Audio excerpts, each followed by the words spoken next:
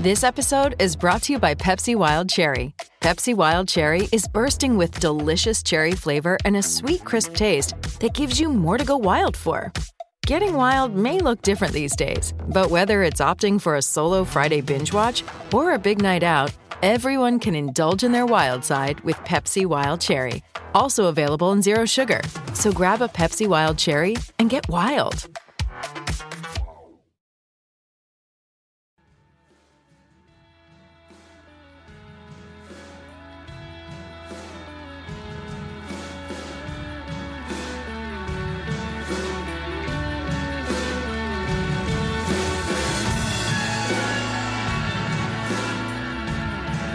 Hello and welcome to the Wizards and Cricket Weekly podcast. I'm Yaz Rana and with me today are Joe Harmon and Phil Walker. It's a slightly different episode this week.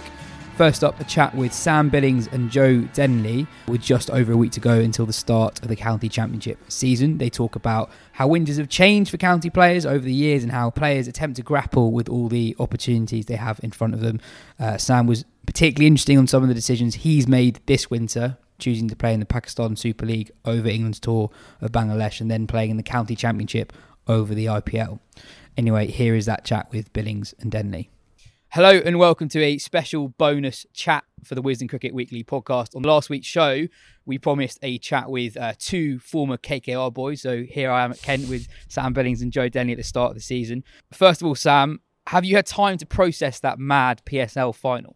Just about, I think. I got back at the beginning of the week and, amazing experience to be a part of the whole competition as a whole. But, that final, what a great advert for T20 cricket, but also the PSL. And probably should have been a little bit more comfortable than it ended up being. But, like I said, what a game of cricket. Yeah, I was going to say, you've always had a reputation for being energetic behind the stumps, but I think you broke all sort of decibel records during that game. Yeah. Did I? I was trying to calm people down. I was one of the quiet ones in our team, anyway. So, got to ask about Shaheen's reinvention as one of the best all-rounders in the world. Strolls out, scores a 15-ball 44 in the final. Like, how did that happen, and what were people's reaction when he first said, "No, what guys, I want to bat six"? I'm going to sound really bad here and try and take a little bit of credit, but I got out. I was in the dressing room and he started kind of getting his pads on. The left arm spinner was on and they were going to start bowling. They would lost, I think, 3 wickets to spin. And generally, obviously, we talk about matchups now. And in my head, I said to him, well, why don't you go out, try and slog this left arm spinner, left hand bat? So this is the first time it happened, or in the final? In the final. Yeah. And he's like, frantically got his pads on or whatever, and then the wicket went down and he just marched out. David Wiese was very disappointed and said straight out, but then he ended up just kind of blocking and getting off strike. Yeah. So my thinking was slightly different, and then he just took down everyone who bowled to him after a couple of balls. So incredible batting and really changed the game, if we're honest. Probably the difference in the whole game. Yeah. Joe, it's nearly 20 years since your first full season at Kent. I looked on your Info profile today. April 2004 was when it all began. How much has pre-season changed over the course of 20 years? Cool. You're testing my memory there. I don't think in terms of your planning and everything like that is still very similar. The times in which we're playing are obviously a bit different. Pre-season, April the 2nd, I think you said there. Our pre-season started a few weeks ago now, and our first Champo game's on the 6th of April. So, obviously, to allow us to get the amount of cricket we've got in our schedule at the minute, timings have to change. But not too different in terms of preparation and stuff like that. You obviously want to get outdoors as much as you can. If you have the budget, you try and get away and play some cricket, because you know what the weather can be like in sort of March, April time. But in terms of how you prepare, I don't think it's too different. I guess more with just people being all over the world. Like as a senior player and as a captain, how hard is it keeping track? Are you keeping track with people? Like, do you know that Fred Clarkson's playing an ODI yesterday, for example? Like, do you have a WhatsApp group keeping track of how everyone's going? What's it like, kind of keeping in touch over the winter? Yeah, we have our WhatsApp groups, and we try and stay in touch as much as we can, and follow the lads wherever they are in the world. As we know, there's so many different competitions going on in the winter, and we've got some quality players that go and play in those competitions. And I think it's a credit to the county that we do have so many players participating in these competitions. We always try and stay in touch. And like you say, Freddie's away playing for his beloved Netherlands, which he loves to do. But I'm sure he's looking forward to getting back with us, and hopefully, you never know, bowling with a Red Dukes ball as well. How much do you talk to young players about the opportunities? Because that's something that's obviously changed quite a lot, and it can change quite quickly for a player. A player can have one really good blast season, and then suddenly so many opportunities that didn't previously exist present themselves. Is that something you actively try and talk to the players about? Yeah, I've spent a lot of time with Jordan Cox over the last month or so, and he's the perfect example for that, I suppose. At 22 years old, the world at his feet, really. And it's combining the fact, you've got to have an incredible work ethic and consistency in terms of playing cricket, but there also has to be a balance to it as well. I was probably a bit of a guinea pig, I suppose, at the start of it, in terms of I've learned a lot that I've done too much without playing too much cricket and trying to go to too many things, and that's the challenge. Actually, is overdoing it as much as not doing anything at all. So it's amazing, the opportunities as a young player now. It really is incredible. You don't actually have to play for England to travel the world anymore. That used to be the case.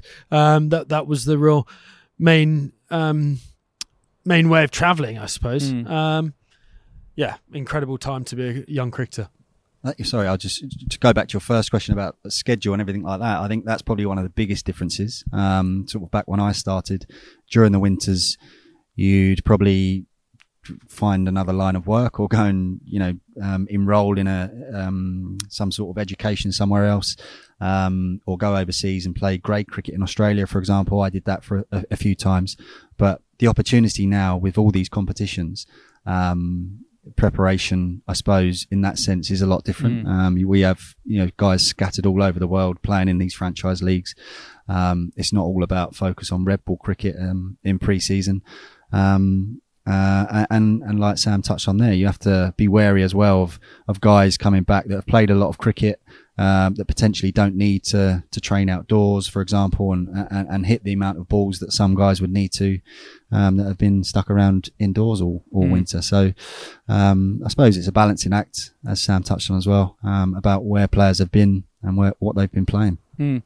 At one point, sorry to interject, but at one point we had two people here for 2 months. So one guy was rehabbing, the other one didn't want to go away. So everyone else was playing cricket at one point, either in Dubai or South Africa, all over the place, grade cricket in Australia. So it's amazing, really. Out of a 23-man squad, only two people were here. So it's changed dramatically, and it's great.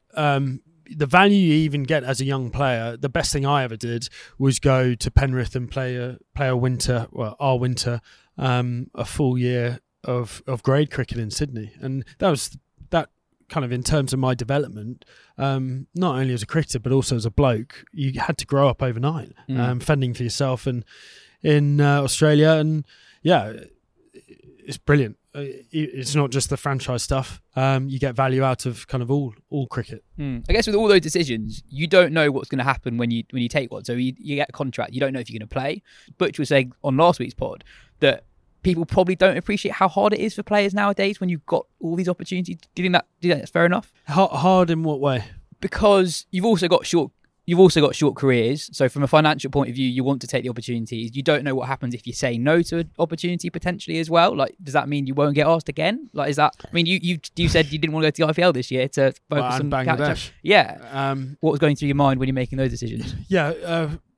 Quite a bit to unpick there. So it really has changed dramatically. I think for a period of probably 8 years, I was England's best paid water boy probably, and played sporadically throughout that period and missed out on various opportunities. And I felt the best opportunity to play consistent cricket was to go to the Pakistan Super League instead of going to Bangladesh. That's a great example of where the game's changed. You don't have to play for England as a fringe player now. You can go to a top quality tournament, one of the best in the world, and play every game. So financially, you're better off in that way as well. And it's not all about that, but it certainly does come into the reckoning and the thinking now. So because I think it's all about fair value. Everyone, you're not going to get paid what Harry Brook does or Ben Stokes, but getting paid fair value and what that represents in terms of those contracts, is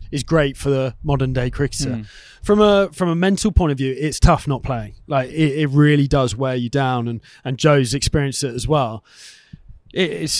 We're paid to play cricket. We want to play cricket. We're competitive beings, and whenever you're not doing that and you're in the nets the whole time, you're working your nuts off to try and get in the team, it can be really mentally tough at times. So, it's not always.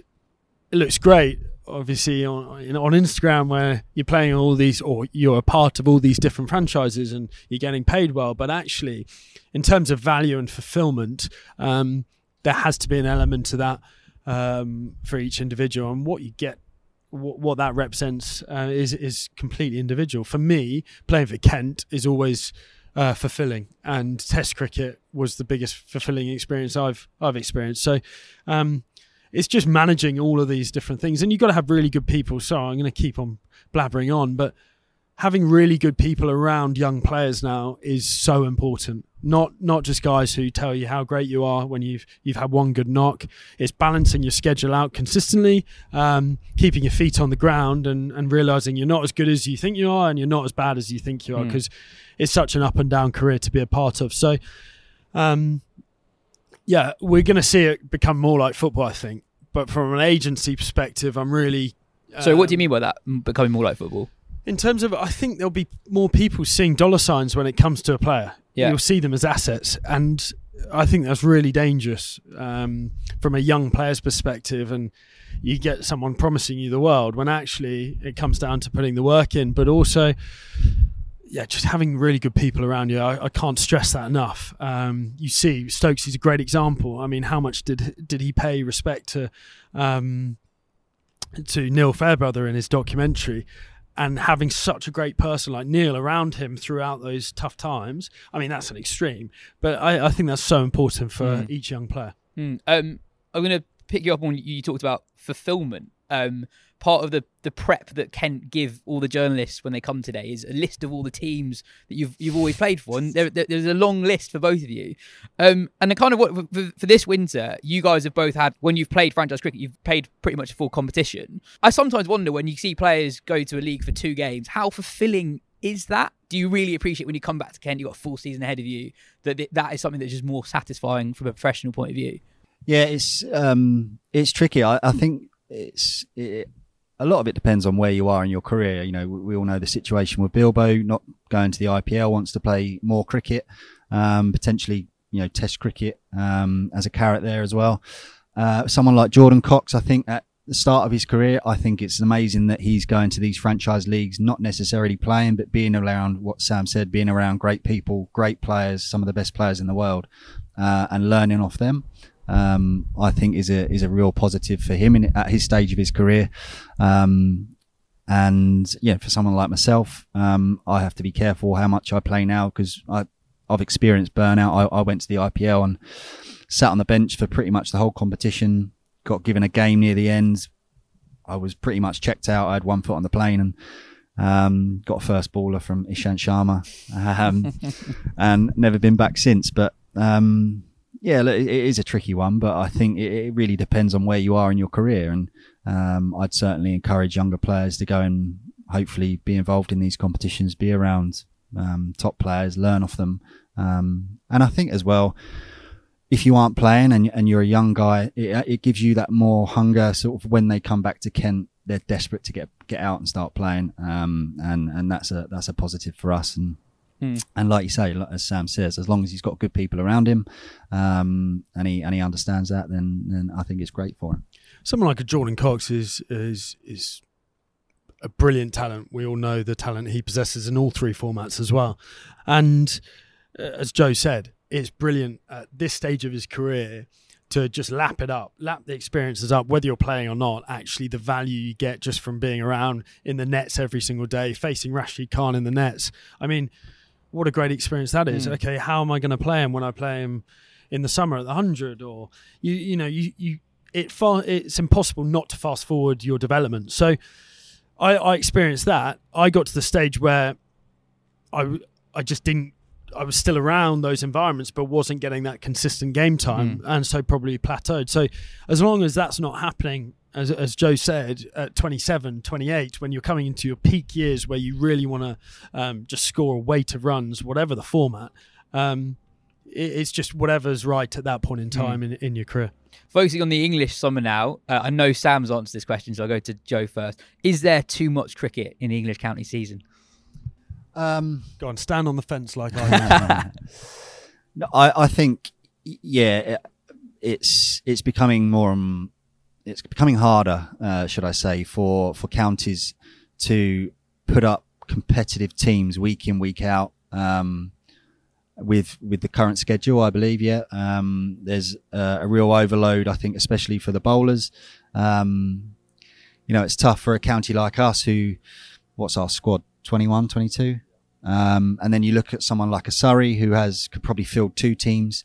There's a bit of a distance there in terms of being able to field a competitive team in every single game. We want to be competing for all the trophies, of course we do.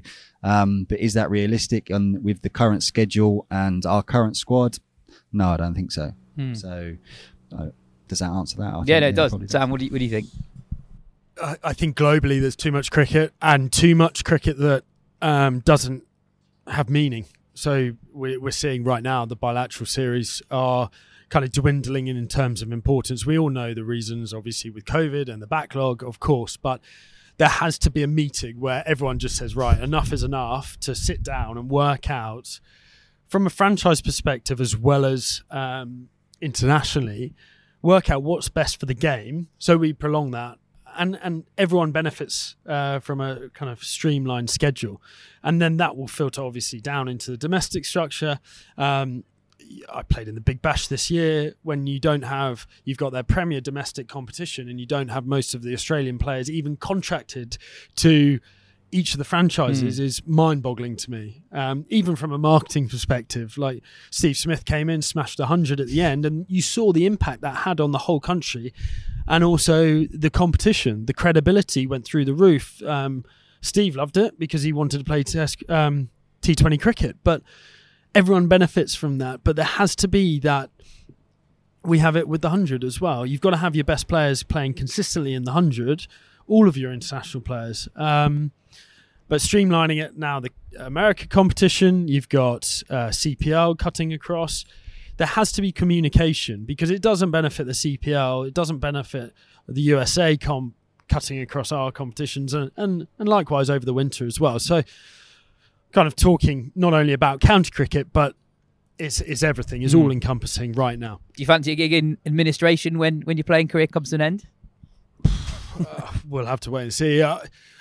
Keezy, I've always looked up to from a captaincy point of view, and you see the skills that he took from captaincy into the role he's doing now. He's doing incredibly well, and you guys obviously know him really well. Did you think he'd do something like that when he called it a day from playing? I'm not surprised how well he's going, but also the skill set he's got fits perfectly because he's a DOC and just sees things before it happens. So I'm not surprised at how well he's gone, but I wouldn't have expected to see him in a suit. But he's doing brilliantly. Yeah. And then just on, I guess, the year ahead, as Kent's got a really exciting squad. You mentioned Jordan Cox, but there are loads of really young players who are very exciting at the moment. As senior players, do you enjoy that responsibility to working with those players and kind of nurture them, I guess, through a summer? Yeah, absolutely. I think, I was lucky enough when I first started, we had a fantastic squad. You've already touched on there. Rob Key was captain. Our coach, Matt Walker, was there. We had some fantastic South African players, Martin van Jaarsveld. And they were very good to me growing up. So naturally, I think, there's an ownership there to take on that role and try and be an ear for listening for if they've got any problems or offering a bit of advice here and there. Of course, I think it's a a duty of care that we have to try and share our experiences and try and help them along their journey as well. Do you enjoy that aspect of the captaincy? Yeah, a huge amount in terms of seeing people develop as men, but also as cricketers. You see the development people get rapidly, and Zach's a great example. Kind of when I took over the captaincy, you saw the potential to grow for him, and I see him as a future leader as well, whether it's here or England, and that's always been in the back of your mind, where you see someone and you think they've got real quality that just needs to be nurtured in the right direction. I'm not so saying you're taking credit for Zach.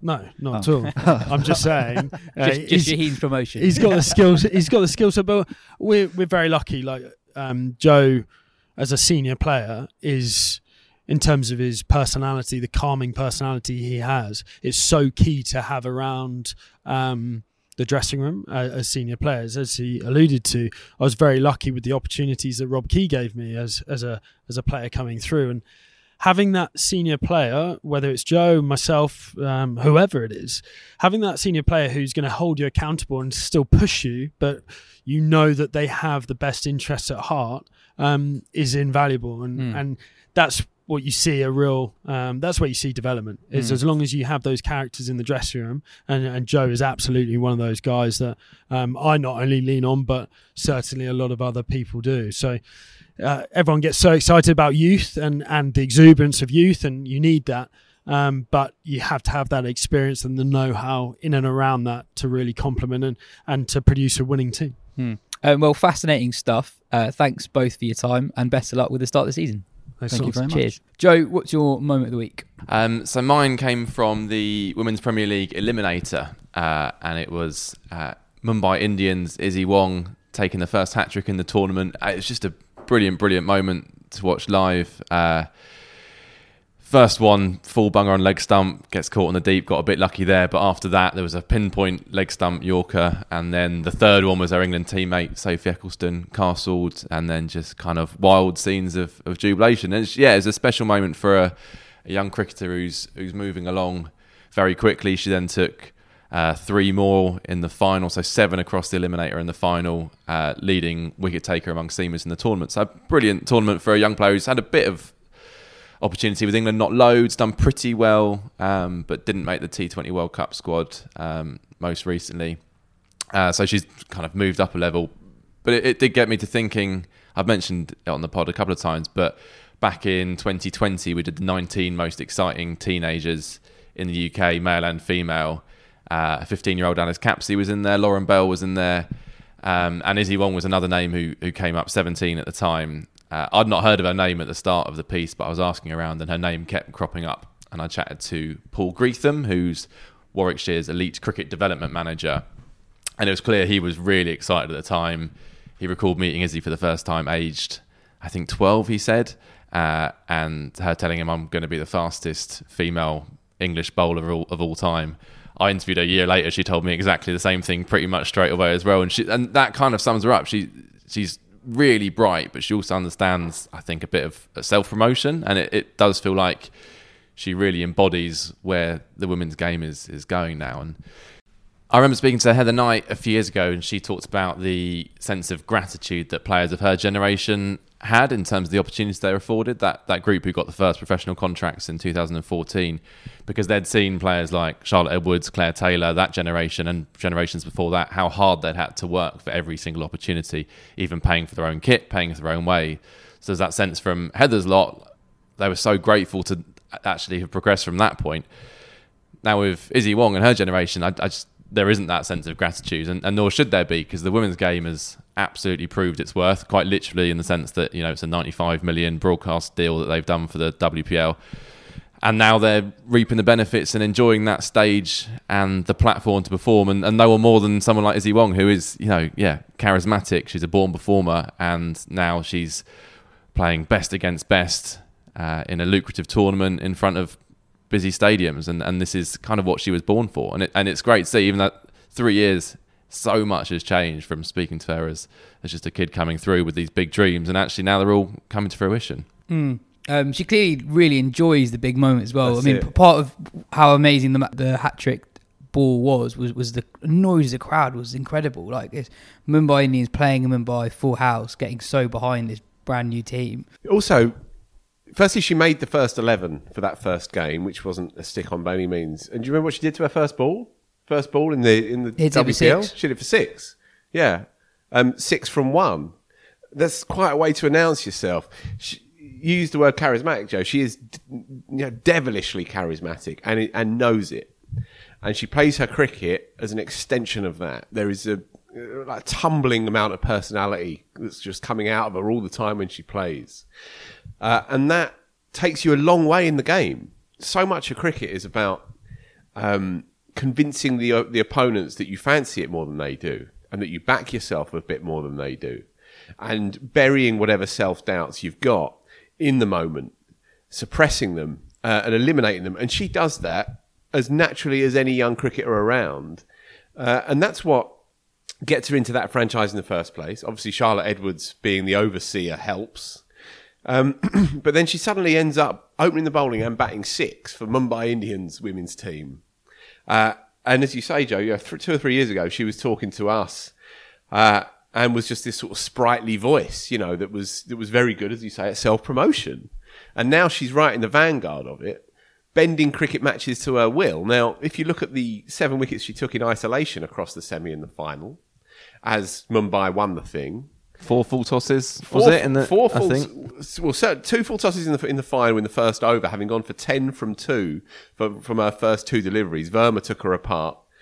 But then she just has this innate ability. It's what both of them used to have, that you drag one down and that'd be the most dangerous ball you're going to bowl. And she has that in her because there's so much going on around her. She's one of these box office cricketers, and if the WPL, I keep wanting to call it the IPL, the WPL has paraded one big obvious point. Again, it's just how box office and how watchable so many of these female cricketers are now.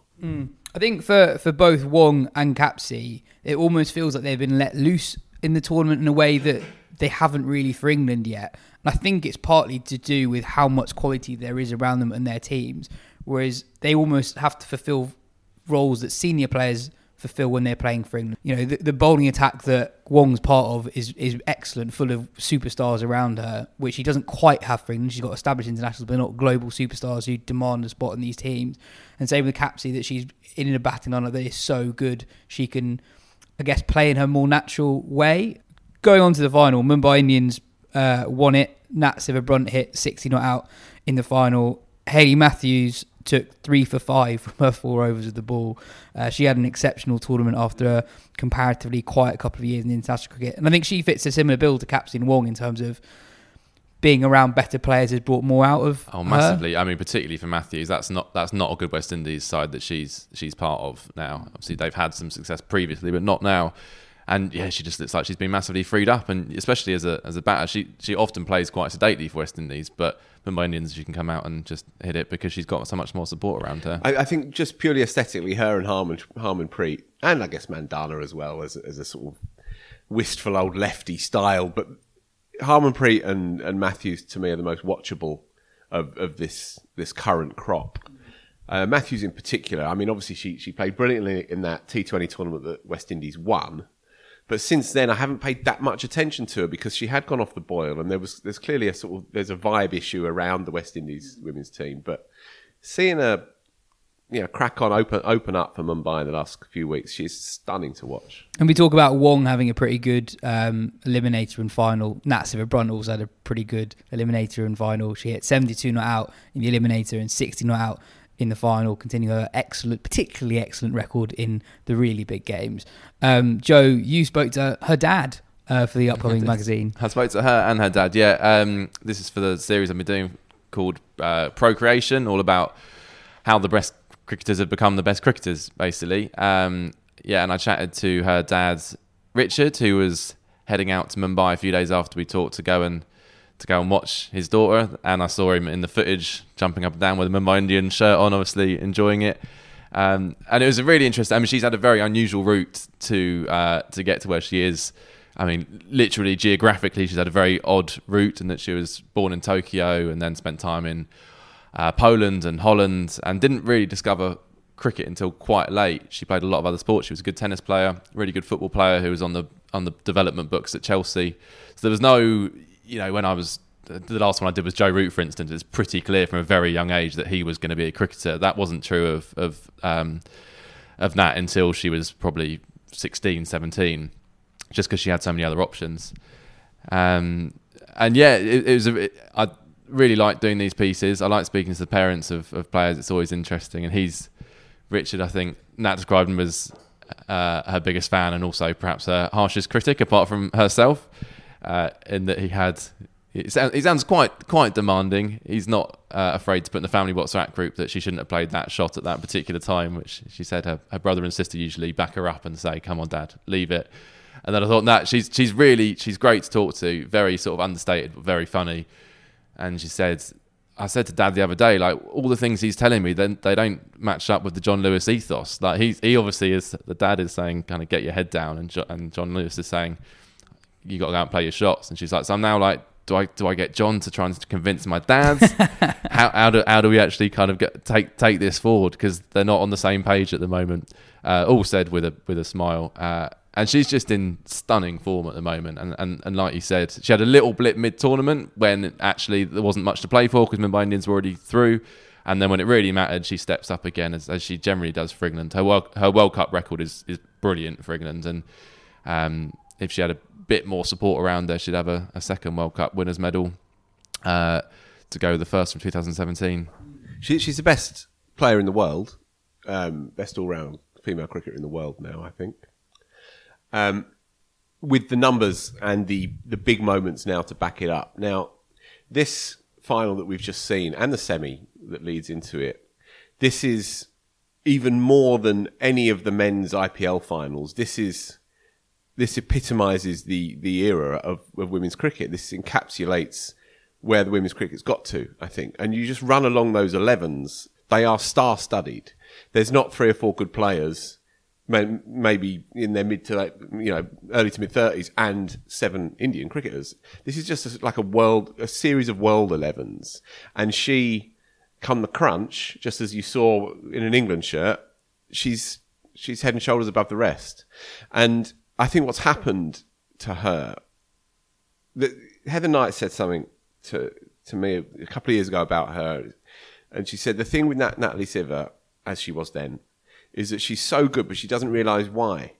And you've interviewed her, right? A couple of times. And she does have this sort of slight, very nice way about her, but it's slightly diffident, slightly standoffish, a little bit bemused by her own brilliance almost, and slightly conscious of parading it or declaring her brilliance. And I think you've sometimes seen that from her in her career.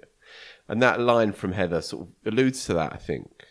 And when I've interviewed her before, I mean, she gave me a great line a couple of years ago when I've got it written down here. Hold on. I asked her, is she like ambling towards becoming the best cricketer on the planet? And she said, well, I think I could be, and I'd like to be, but I'm not there yet. And it's a very Nat Siver-like line. It's sort of full of focus, but also slightly relaxed and, well, if it happens, it happens, and if it doesn't, it doesn't. And I think she's been like that. She's also been bored of T20 cricket, and she said this to me herself when I interviewed her last year. And the one-track nature of it, she said she hadn't got her right rhythm yet in T20 cricket. And I think a lot of it, simply, it's just a little bit beneath her. Going out and clearing your front leg for another domestic game or 100 game when you're that good, I think it's just a little bit underwhelming for her. But when you have to go and play and the world's watching you and you're creating a completely new overlaid narrative about women's cricket, and that game yesterday is as big as it's ever been, the biggest, obviously, domestic game you've ever seen in women's cricket, but it's opening up a whole new world for them. It doesn't surprise me that with that extra motivation, that extra clarity, that she becomes the key player in those two games. It doesn't surprise me at all. Well, she said to me in the interview I just did that she's enjoying her cricket more than she ever has done, and which is great to hear, because it was only last September that she took a break from the game through kind of to mentally refresh, and said it would all become a bit much. And she's talked about that being very much a product of the end of the bubble period that had really kind of drained her, and talking to a team psychologist. And again, it's one of those, often cricket throws us up incredibly simple messages that sound quite obvious, but basically just to go out there and enjoy it and be less kind of results focused, again, very much like the kind of Stokes McCullum stuff that we're hearing now, just to go out and kind of enjoy it and play with freedom. And that, she said, it's timed really nicely with the way that John Lewis wants this England side to play, and I think she just carried that on in this tournament and is feeling less burdened by it, and as a result is enjoying it a lot more and playing her very best cricket. Now the tournament's finished, how do you reflect on it, Phil? Comparing it to what the top franchise cricket is in the men's game compared to top international men's cricket, it just feels like a bigger deal. It's in men's cricket, you've got this history of enormous turnouts to games between the best teams in the world. In women's cricket, you haven't had that as much. You had the World Cup final at the MCG, you have the business end of World Cups where you get loads of people in, but you don't regularly get atmospheres like you get not just in the women's IPL final. It was throughout the whole competition, the atmosphere is brilliant. Is it possible that the women's game goes quite differently to the men's game in terms of how valued top franchise cricket becomes in comparison to international cricket? I think absolutely. I think the stuff that I've watched in the last 2.5, 3 weeks is the most consistently quality, watchable female cricket that I've ever seen. Any discussion of international women's cricket, obviously you have to put Australia in their own category, and then the next 2.5 to 3 teams in the next category, and then the rest in the next category. What you're seeing here, notwithstanding some underperformances such as RCB, who have a star-studded lineup and didn't click at all, but will do eventually. What you just saw week after week was quality, watchable quality in and of itself. Not symbolic, not great that it's happening and it might grow to something, just quality sport in the here and now. I want to bring something up. Andrew Miller, brilliant Cricinfo columnist, stalwart, and writes, of course, for WCM. He wrote on the WPL impact for the upcoming magazine. And I just want to grab a line out for you. When you look at Mumbai Indians versus UP Warriors, and you see Matthews, Natsiva Brunt and Harmanpreet Kaur lining up against Elisa Healy, Deepti Sharma and Sophie Eccleston, it's possible to pierce the preconceptions that the men's internationally weighted heritage has forced upon us and recognise that a league-based future could actually be the optimum vehicle for global growth for the women's game. And I see that, and almost conversely or surprisingly, but they're almost now running with this idea and overtaking the men, because the landscape is not quite as garbled and not quite as compromised as the men's landscape is. The future is less blemished, I think, for the female game. And I don't think there'll be as much conflict. And I don't think there'll be as much tension between your international board, your home board, and your franchise cricket, and so on and so on. I think it can coexist more naturally than it can in the men's game. And I think ultimately, as a punter, as a fan, I'm going to want to watch that stuff just as much as I'm going to want to watch the international stuff and whisper it. I might even want to watch it a little bit more here and there. And I'm less conflicted saying that about the female game than I am about the male game. And Andrew goes on in that column to talk about international women's cricket perhaps being more reflecting a bit more like international football, where the big events, the World Cups, the Euros are big events because that's when suddenly attention turns onto them. Whereas, the equivalent of a bilateral series, I guess, would be, the qualifying in football, which no one really cares about and is a bit of a kind of just has to happen. It's just a means to an end. And I can see that. And then he talked about as well that these tournaments, if more crop up, can actually end up benefiting the international game because you have more players from different countries playing in there. We haven't got to that point yet. This tournament is still very much dominated by Australians, English players, obviously the local Indian players. There are a few examples, and hopefully you'll get more and more of those. But that's what sort of remains to be seen, whether tournaments like this just means the countries that have the most end up having more quality, or whether actually there is some sort of equity found. Elsewhere, there was a ridiculous T20I between South Africa and West Indies. So 517 runs were scored across the game, which is an all-time record in T20 cricket, beating the carnage that we saw in Rawalpindi a few weeks ago. West Indies hit 258 off 20 overs. And lost comfortably. Comfortably lost. So I went out at half time. So I watched the Johnson Charles. Yeah. I watched the second half of it when I realised what was happening. 118 off 46. Yeah. And he lost. Not even close. So yeah, I didn't even look at the result until I got in late that night, and yeah, they got stuffed. Although West Indies bowled 10 wides and a couple of no balls, so they basically gave them two whole extra Yeah, overs. I mean, Rabada was the only bowler across the two sides to go at less than 10s.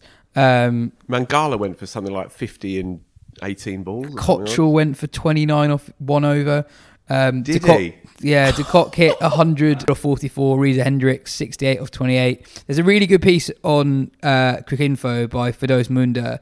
She spoke to a few of the players involved in the game about why it was so high scoring. So she wrote that Rabada, as he walked off the field, said that West Indies were 10 runs short.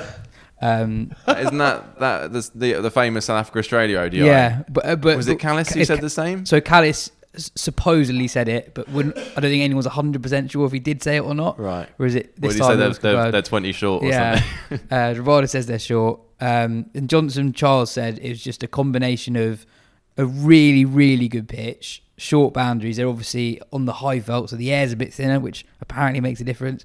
And Charles said that... Well, it does make a difference. Well, I'm sure it does, but I don't understand why. I couldn't really tell you why. Thinner, so yeah, I know that's a line, but I don't really understand how that works. But anyway... Well, it's pretty straightforward. I don't need a skeptic, necessarily. I'm not a thin air skeptic. I believe that it exists, but I can't tell you exactly why it exists. That's like the whole of the world to me. But that's science with your hands and Phil. Anyway, he also said that you can just play proper shots when the boundaries are that small and the pitch is that good. So basically players have more shots at their disposal in conditions like that. But it's interesting that we're seeing that record getting broken more and more regularly now. Who'd want to be a bowler, eh? It's been quite a good ding-dong few weeks yeah, between really the two has. teams. Really West has. Indies have come up short in pretty much every game. I think that they won one ODI, I think.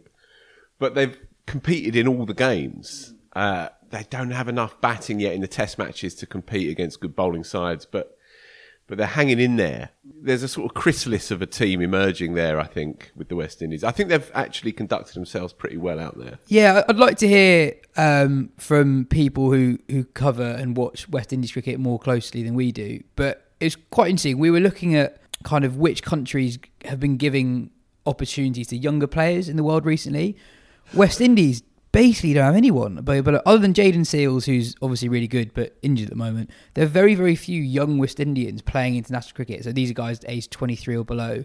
Dominic Drake's played maybe one game in the last 2 years at that age, but it's very, very few of them are doing that. Some of these guys who are coming in, we talked about Brandon King on last week's show. He's not young. He's not young. And we did, when we were doing the next Fab Four, and we a few years ago in the magazine, actually it wasn't a few years, it was a few months, wasn't it?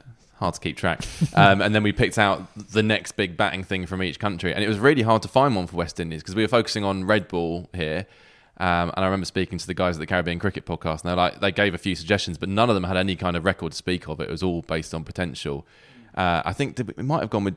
I think we went with Hetmeyer in the end, which was a bit of a cop-out because he doesn't really play red ball cricket. But we were like, if he decides to give it a go and takes it seriously, then maybe... Not that that's looking particularly promising these days, but given his relationship with the West Indies. Didn't play for him at all. No.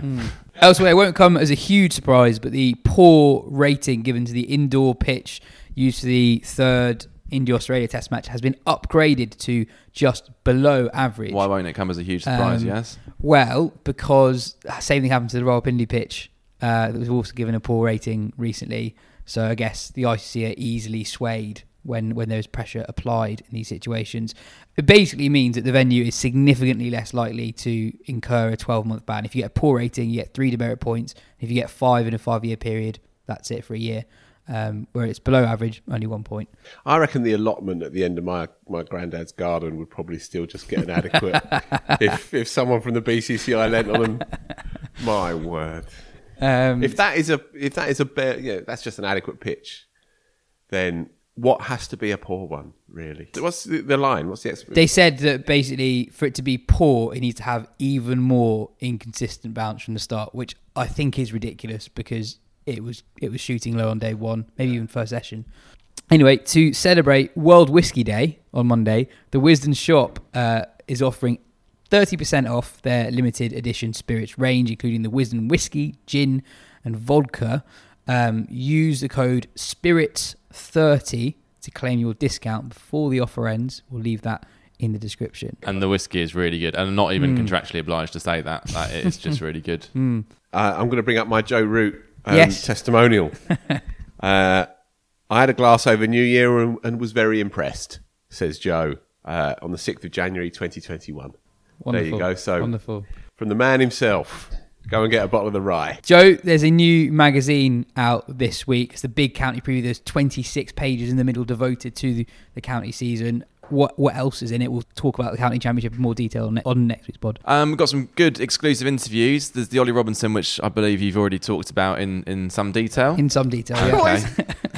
No, I haven't heard It's it. just the gardener went after me again last did week. he? Yeah. I didn't We realise. were going on about for ages after he was talking about Darren Bravo Yeah. and his in-swingers. But then ended up talking about Give the people what they want. Yeah. Darren Bravo and his in-swingers.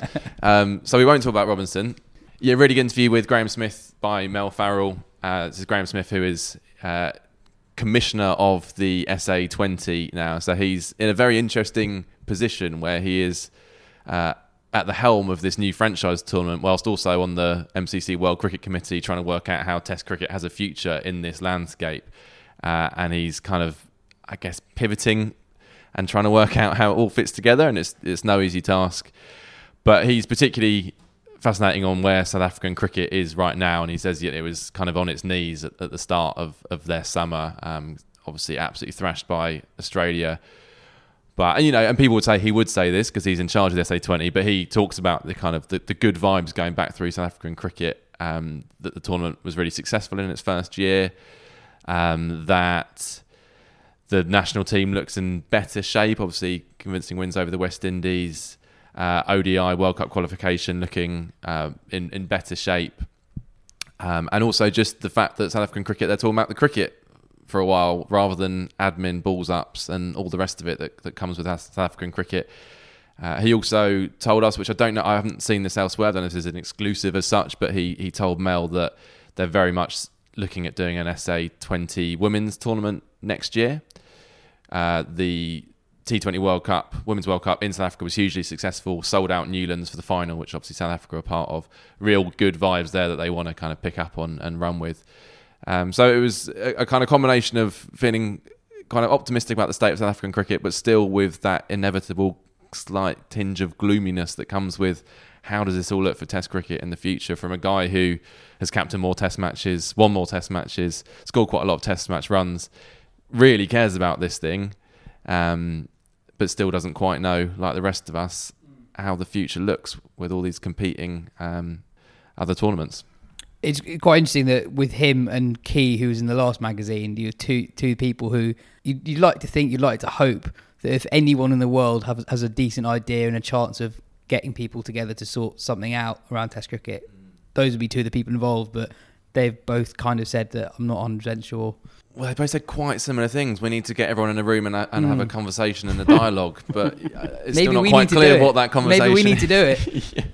Get 10 big names from the game, all get them to think it's a one-to-one interview, and then turns up it's all of them there. So I wrote this kind of inspired by the Smith thing and the main editorial that we got all these big voices talking tough, getting in rooms, round tables and bashing tables and thrashing things out. But there's like this vagueness to the language because nobody really has the answer yet. Just a nod, though, to the World Cricket Committee, MCC, statement of a couple of weeks ago, and I think Smith is on that, but certainly he is, yeah. It's Ganguly, Sangakkara, et al. If you like, the new conscience of the game, you know, the recently retired new voices.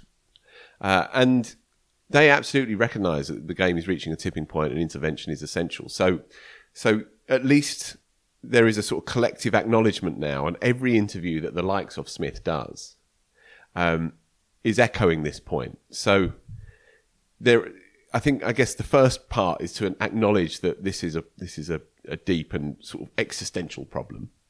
And then the second part is trying to find someone with the brain power and maybe the courage to actually begin to plan our way through it. Not everyone is ever going to be happy at the end of this. There's going to be a lot of compromises needed, but it cannot go on as it is. It cannot just be sort of splurged across, this confused, saturated landscape. Mm.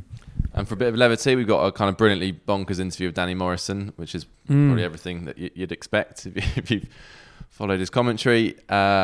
And on a more serious note, Phil and his test ticket prices, which has been going on for a few months now. I think it's probably fair to say Phil's happy that one's done. Yeah. It was important that we did it. So it was looking at test match prices for tickets in this country. You might remember we canvassed opinion from a lot of our readers and listeners, got a huge response from people. And I think it's obviously a tricky one to navigate, but I think Phil probably gave the test match venues every opportunity to defend their prices. Some did it relatively convincingly to a point. Some didn't even engage with the conversation, which perhaps tells you a bit about whether they thought they could justify it or not. But definitely worth a read. And I think, Ashes has pushed it all up and pushed it even more into the forefront of people's minds, because a lot of people messaged us saying they've been going to a test match every summer for however long, and this summer it's just too much and they're not going to do it. And that's really sad that we've got to that point.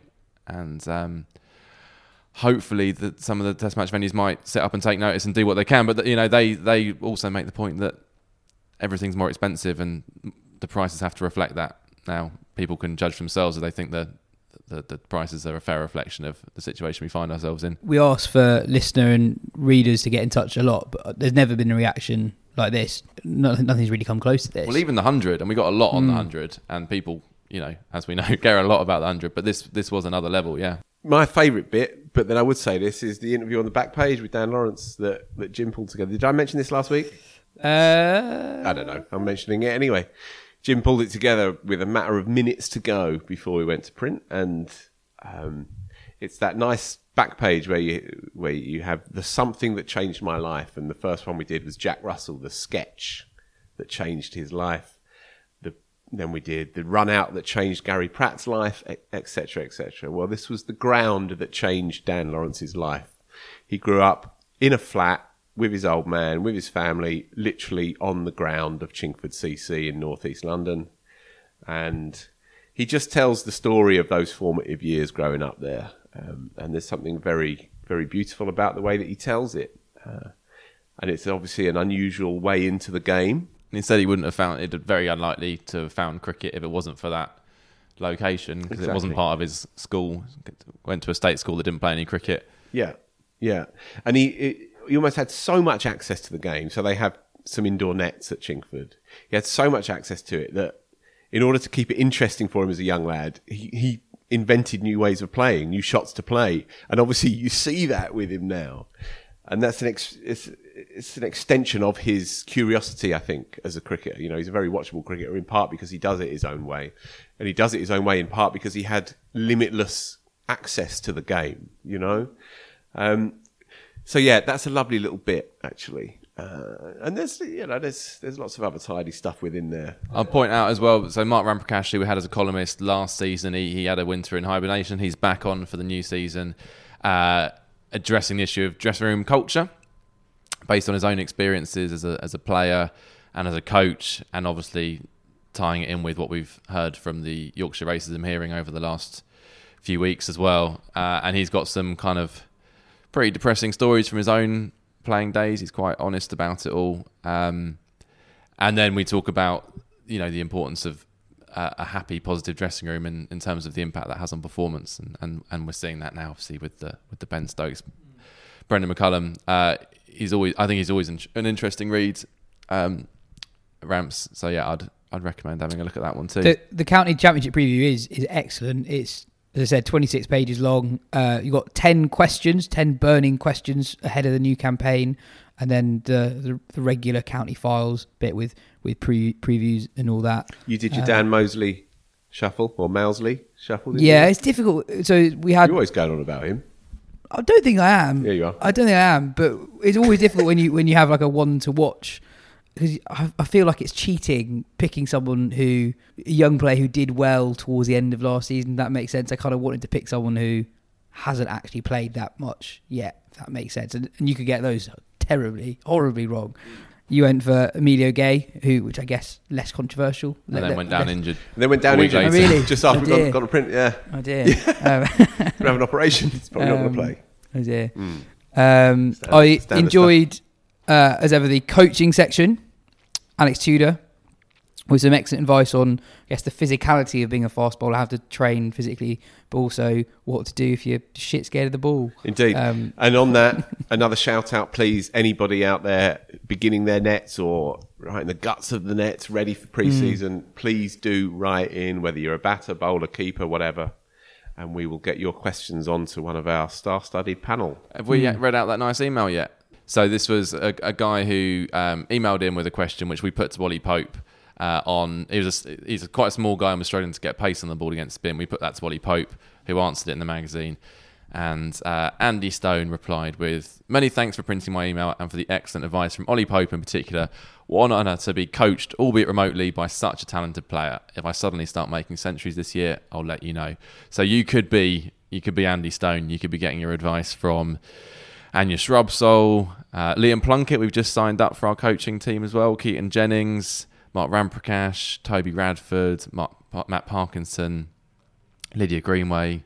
So any query, get them in. And as ever, you can email in. You can describe what your problem is. You can send in a video of what your issue might be to editorial@wisden.com.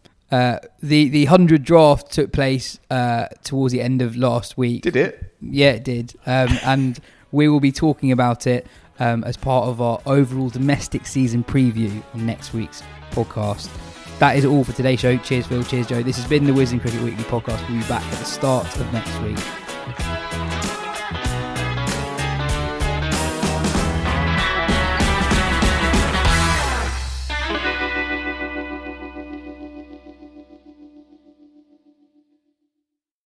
Sports Social Podcast Network.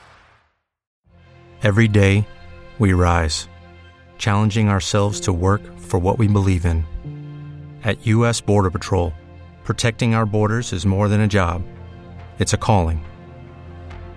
Agents answer the call, working together to keep our country and communities safe. If you're ready for a new mission, join U.S. Border Patrol and go beyond. Learn more at cbp.gov/careers.